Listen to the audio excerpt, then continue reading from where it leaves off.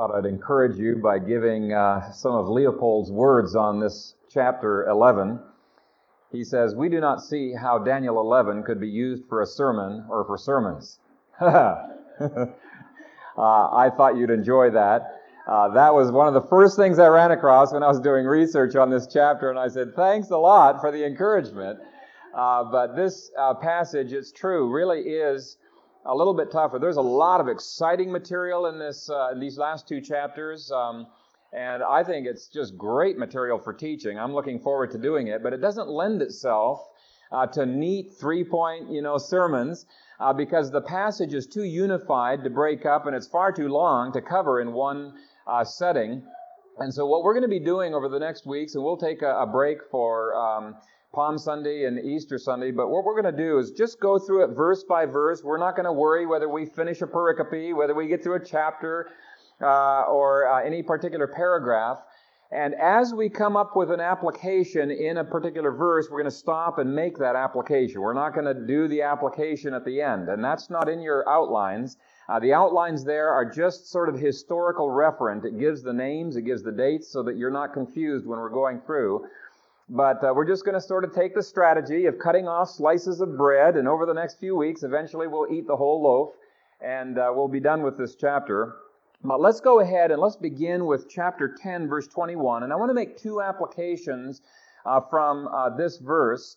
The first one relating to how we got our canon, because I know a number of you have asked me over the last 3 years questions about that. How do we know which books are included and which ones are not included? And I think there's some helpful information there. He says, "But I will tell you what is noted in the Scripture of truth." And then he proceeds to do that in chapter 11. He gives to Daniel what is going to be put into the Scriptures. But I want you to notice how he says that. Very interesting. He says, "I will tell you what is," present tense. "I will tell you what is noted in the Scripture of truth." I think this is just an incredible testimony to the authority of Scripture. It is not man who determines what is and is not included in the Scripture. It is not the church that determines that, or the church, he's not even saying, okay, the church is going to recognize that. That's true. He doesn't even say Daniel's going to tell you that this is going to be in the Scripture. God determines that, and before Daniel had even received these words, he says, this is Scripture. This is already noted by God as being a part of the Scriptures. And I think this is an important verse amongst many to keep in mind during controversies or debates, for example, with the Roman Catholics, who say that it was the church that includes or excludes passages from the Scripture. And there are many Protestants even who have forgotten that point. It was a big, big debate at the time of the Reformation. And what I want to do is I want to give you a little bit more ammunition, a little bit more background material on that. We already saw in Daniel 9, verse 24, that passage indicated that the canon would be closed off, it would be sealed up, it would be finished in the 1st century A.D. There was a prophecy there, and after that time, nothing more could be added to the Scriptures. We also looked at chapter 12 and verse 4, where the book of Daniel was closed up. Nothing more was to be added to the book of Daniel. In Daniel 12, verse 9. Those all relate to canon. But I want to have you turn with me, if you would, back to Joshua chapter 8. Now, at this point in time, there were only 5 books in the canon: Genesis, Exodus, Leviticus, Numbers, and Deuteronomy. And yet, all 5 books are spoken of as being a part of a book, the book of the law. It is a singular that is used, referring to the canon. If you take a look at chapter 8 and verse 31, it says, "As Moses, the servant of the Lord, had commanded the children of Israel, as it is written in the book of the law of Moses." Okay, all 5 books are referred to as being part of a book, the canon that was developing over time. Look down at verse 34. "And afterward he read all the words of the law, the blessings and the cursings, according to all that is written in the book of the law." Again, the singular that is used there to refer to the 5 books that were already in the canon. Now turn over to chapter 23, verse 6. There's another reference there. It says, "Therefore be very courageous to keep and to do all that is written in the book of the law of Moses, lest you turn aside from it to the right hand or to the left." Now flip over to chapter 24 and verse 26. And this is the key verse here. "Then Joshua wrote these words in the book of the law of God."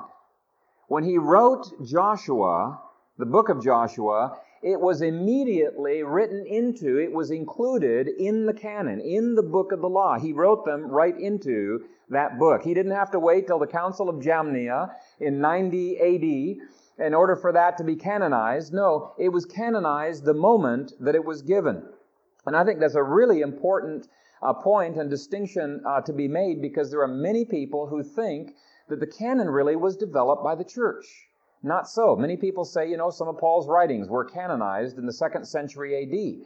That is absolutely false. Why do I say that I know that? Well, that's because Peter speaks of Paul's writings as being Scripture already in 2 Peter 3, verses 15 through 16. So that means prior to 70 AD, there were Scriptures that were already recognized as being part of the canon. Paul refers to the Gospel of Luke as being Scripture in 1 Timothy 5, verse 18. He didn't have to wait till the church had figured out things down the road. No, it was canonized right off the bat. And there are many Protestants, I think, who make a big mistake on that. That was a debate between the Reformers and the Roman Catholic Church. And the Roman Catholic Church says, no, it's the church that has the authority over the Scripture. Scripture loses its authority if the church becomes the judge of Scripture. Okay, so this is a very, very important point. Now, if you want more details, this is just to whet your appetite on it.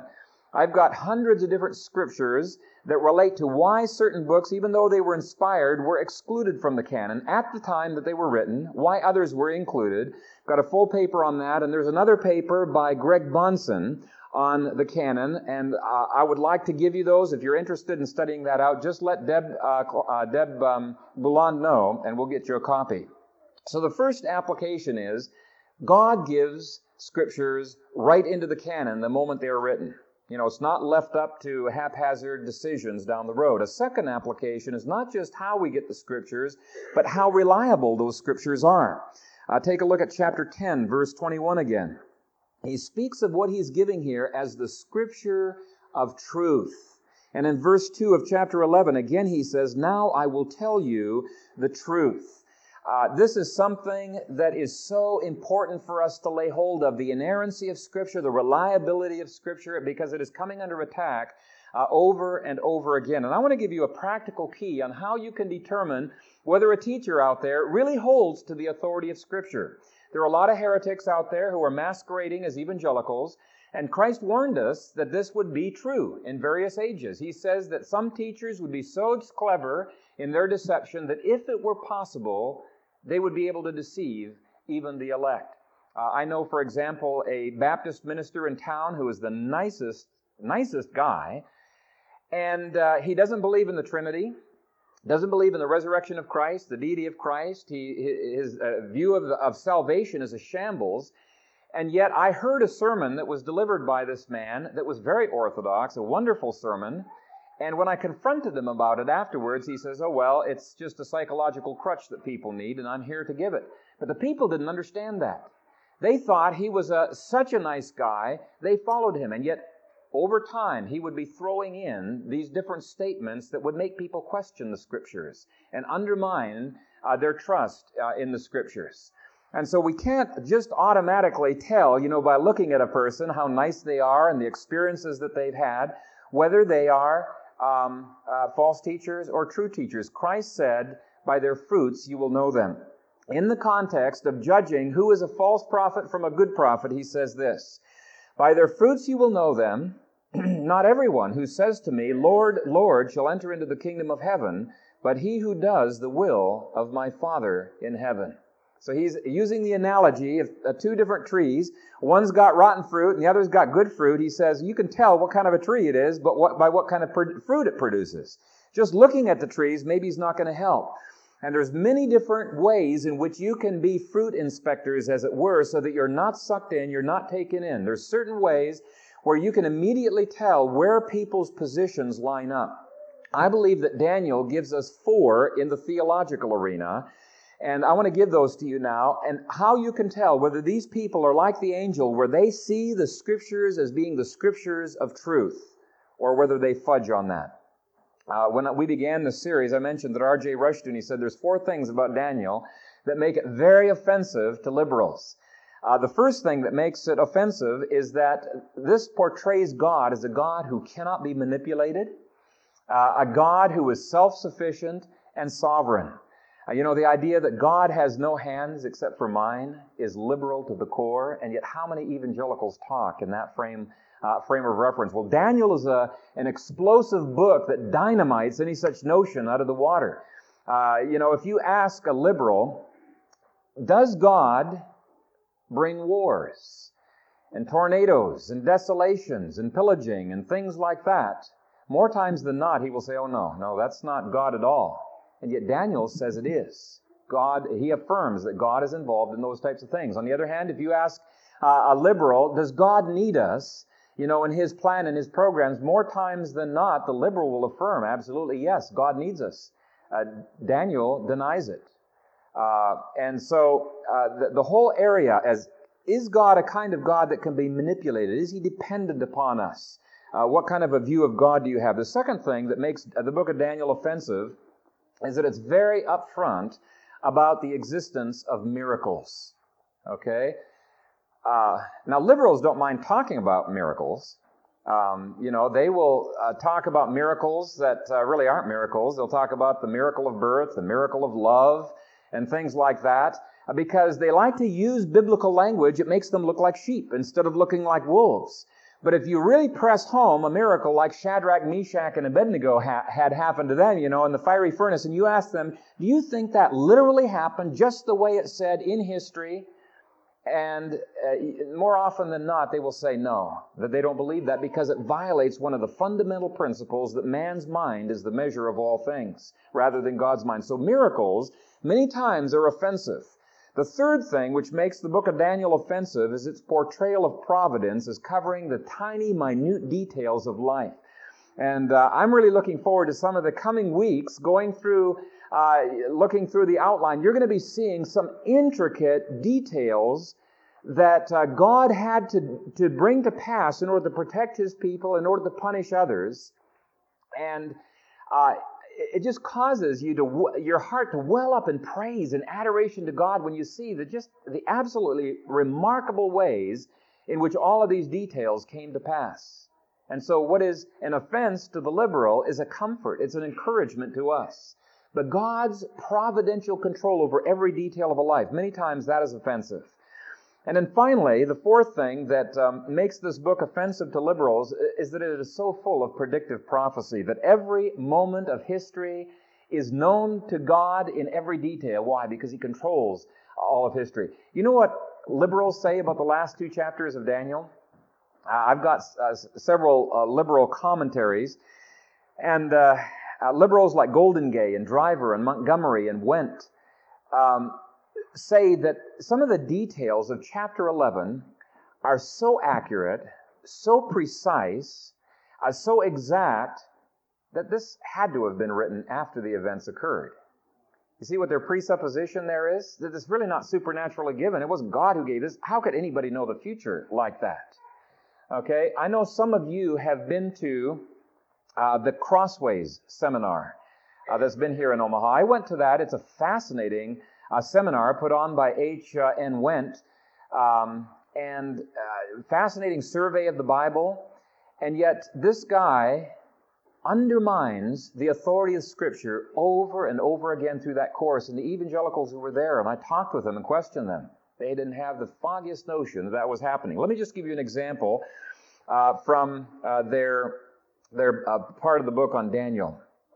Wendt says, quote, "It was written in the 2nd century BC under the guise of having been written about 400 years earlier." Can you see that? He's saying that this author, whoever it was, a pseudo-Daniel, pretended to be writing from the 6th century, pretended to be giving prophecies, whereas what he's really doing was that he was giving history but using a literary convention, to speak about the future. And according to Christ, the reason why it's so hard to detect some of these people is that they will affirm the authority of Scripture. They will pretend to be honoring the Scripture while all the time undermining it with those kinds of statements. And Christ says the reason it's hard to detect them is they're wolves in sheep's clothing. They affirm some of the same experiences you experience. They affirm some of the same doctrines that you believe in, but they're undermining the Scripture over and over again. And so those phrases, very, very important. This is the Scripture of truth. It is inerrant. There is no error in here. In verse 2, he says, "Now I will tell you the truth."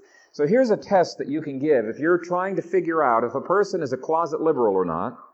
And it won't always work, but very frequently this will expose them. Ask the teacher if he believes, just ask him this: when do you believe that the book of Daniel was written? If he says that the book of Daniel was written in the 2nd century BC, he is a liberal. I don't care how much he protests to the contrary, he is a liberal. And it's just amazing to me how many people just have bought into this hook, line, and sinker.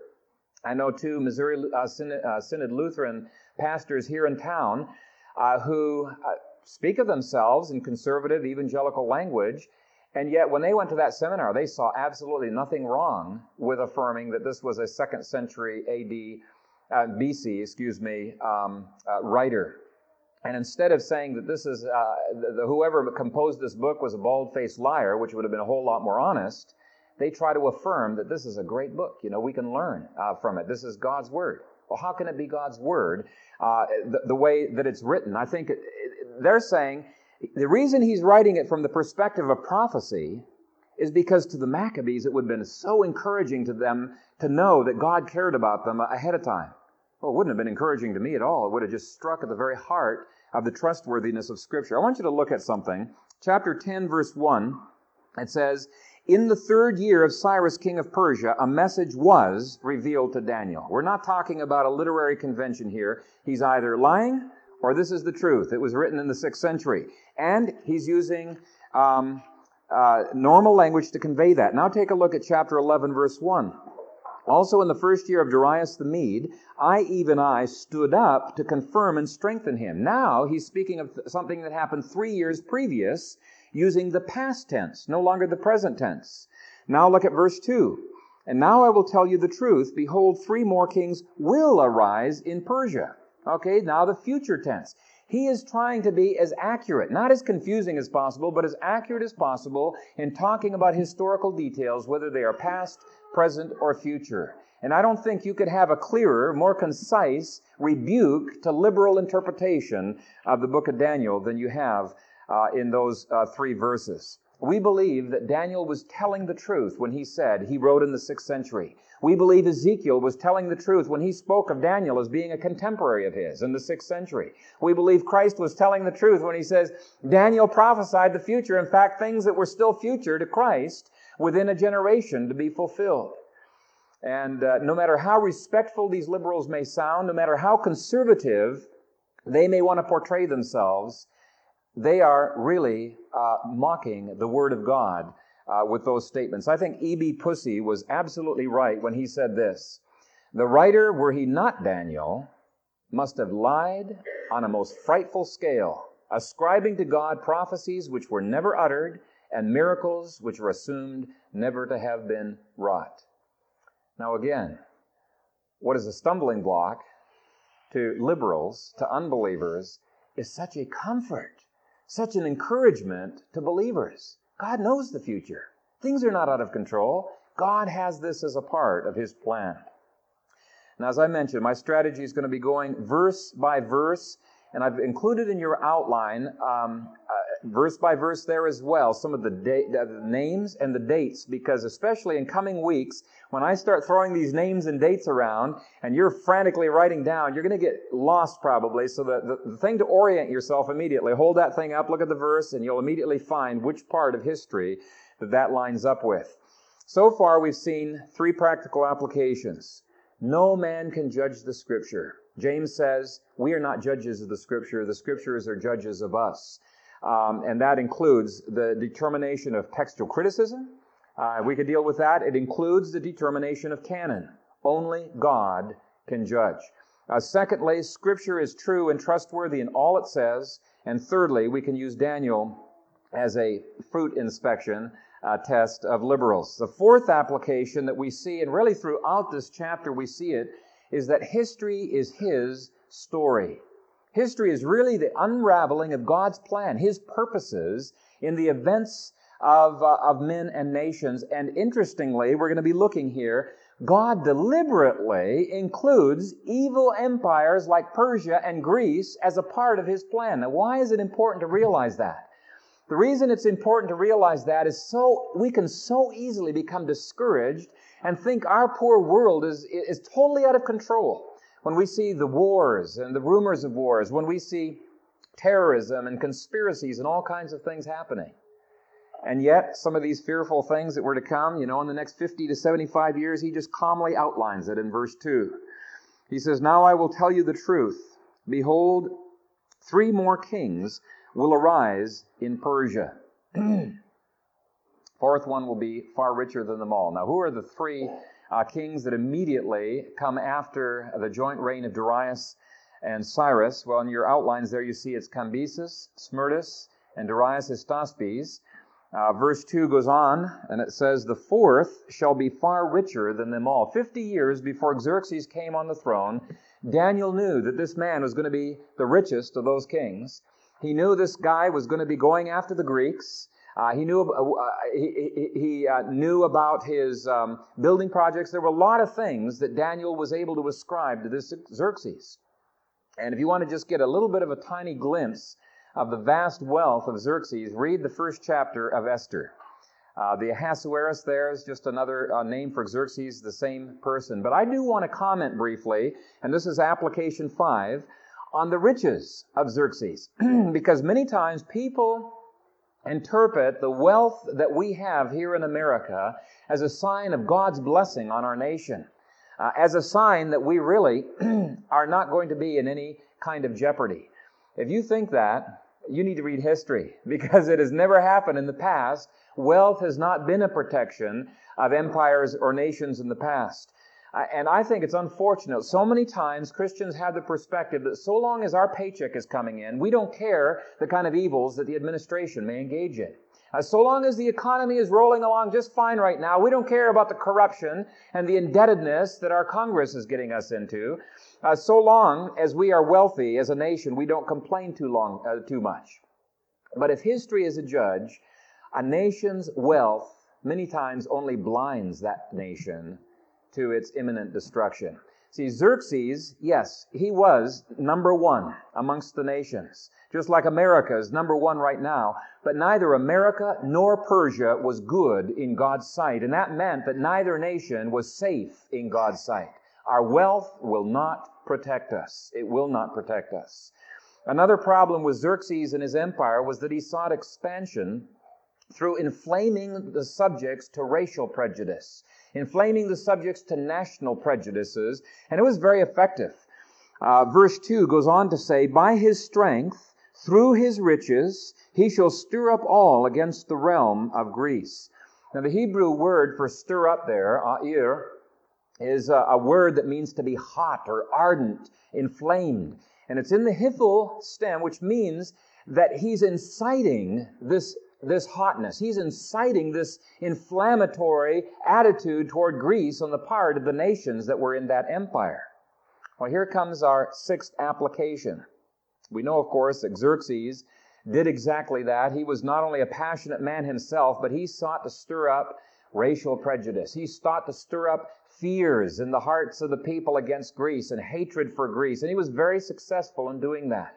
And I think we need to be ever so much on guard that we do not allow the media, we do not allow the hype maybe that comes from government to sway our passions against our reason, whether it's dealing with nations outside or whether it's dealing with racial divisions or other things within. Just as an example, America has been seeking to stir people up against Iraq. I'm no fan of Iraq. But I think you should realize that Iraq, of all of the Arab nations, has given the most protections and the most freedoms to Christians of any nation by far.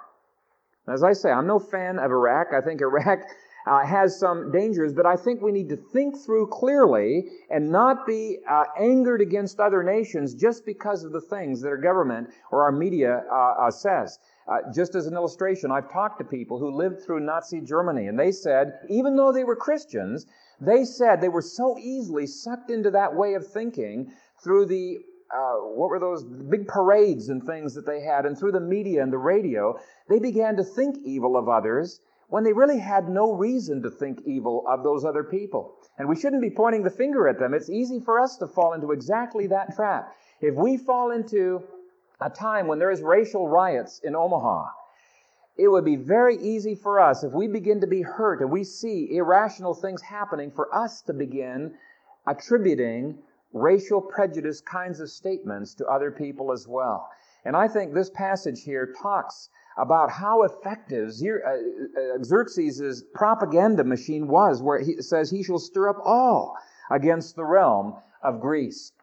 Crowd control, crowd manipulation, peer pressure can be so powerful in swaying us. You know, when you're wanting to stand solid for something the Lord wants you to stand on, and everybody else is passionately against that, and very verbally and passionately against that, boy, it's hard to stand strong for the Lord.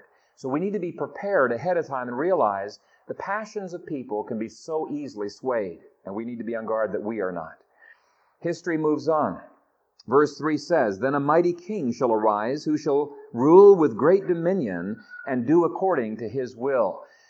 Most evangelical scholars agree that's referring to Alexander the Great, whose kingdom was greater than Persia. He retaliated against Persia for the incursions that had happened previously under Xerxes.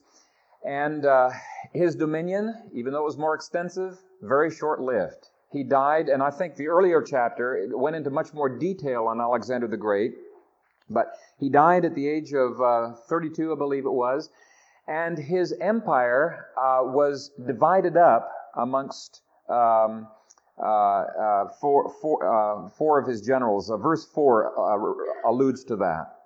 It says, "When he has arisen, his kingdom shall be broken up and divided toward the four winds of heaven, but not among his posterity." In other words, his children did not inherit the empire. In fact, three of his three sons were murdered. "But not among his posterity, nor according to his dominion with which he ruled.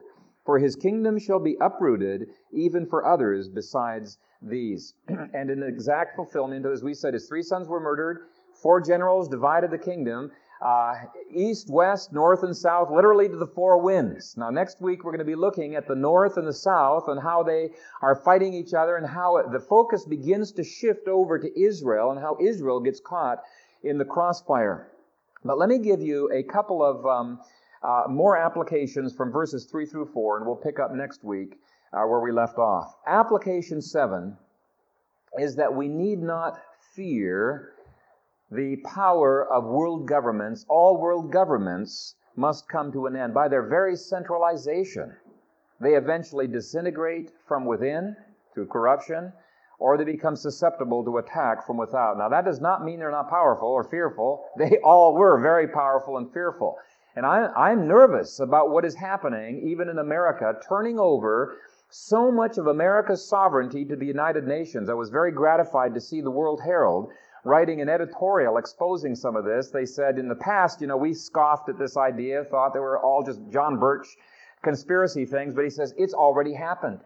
Our administration has handed over already our sovereignty in key areas to the United Nations. Jesse Helms, maybe some of you got his circular letter. There are towns in America where the United Nations is saying, you can do this, you can't do that. One town in Arizona, you have to cut down your water consumption. This is the United Nations dictating policy within our borders. And so that is a fearful thing that could be on the horizon for us. But here's what's encouraging.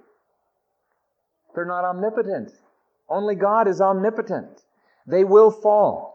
They will eventually fall. They may do a lot of damage and take down a lot of people with them in the process, but this passage, I think, hints at why they are susceptible. Number one, I think the very concept of centralization, even though it aggregates more and more power and makes them more fearful, eventually that leads to their downfall. But take a look at the last phrase in verse 3. And this will be our last application here.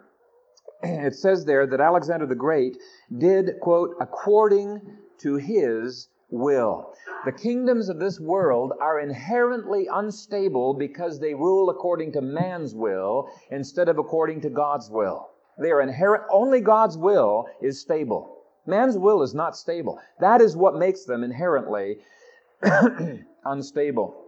And Daniel very boldly declared that in Daniel chapter 4 to Nebuchadnezzar. He told Nebuchadnezzar that he needed to cut off his sins. He needed to submit to the rule of God. And he says, perhaps there may be a lengthening of your prosperity. So many times, we Christians are embarrassed by God's law. We don't want to tell politicians and others about the beauty of God's law and how it will bring stability to our nation. David did not have that attitude. He said, I will speak of your testimonies also before kings and will not be ashamed. Our nation, along with other reformed nations like Scotland and Switzerland, had such a stable governments, had such blessing of God because they started off ruling by God's will, not by man's will. Our first president, George Washington, said, it is the duty of all nations to acknowledge the providence of Almighty God, to obey His will, to be grateful for His benefits, and humbly to implore His protection and favor. He didn't just say it's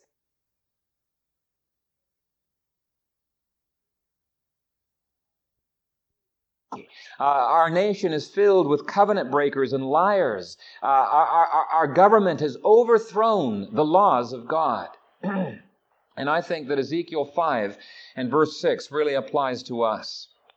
It says, yet in her wickedness she has rebelled against my laws and decrees more than the nations and countries around her. She has rejected my laws and has not followed my decrees. I think that's America. Our nation is following the will of man. Only the will of God is stable. Now that can change around. And in terms of the nations of this world, it's prophesied eventually it will. Micah 4 verse 2 prophesies, many nations will come and say, come, let us go up to the mountain of the Lord, to the house of the God of Jacob. He will teach us His ways, so that we may walk in His paths.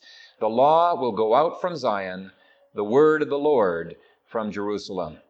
Governments that rule according to the will of man are inherently unstable. Only God's will is stable. And so the last application that I want to draw this morning is that I want to urge you to pray towards and to work towards our nation submitting itself to the will of God, ruling in the fear of God, implementing the laws of God. And that is what we need for the stability of our nation. Amen.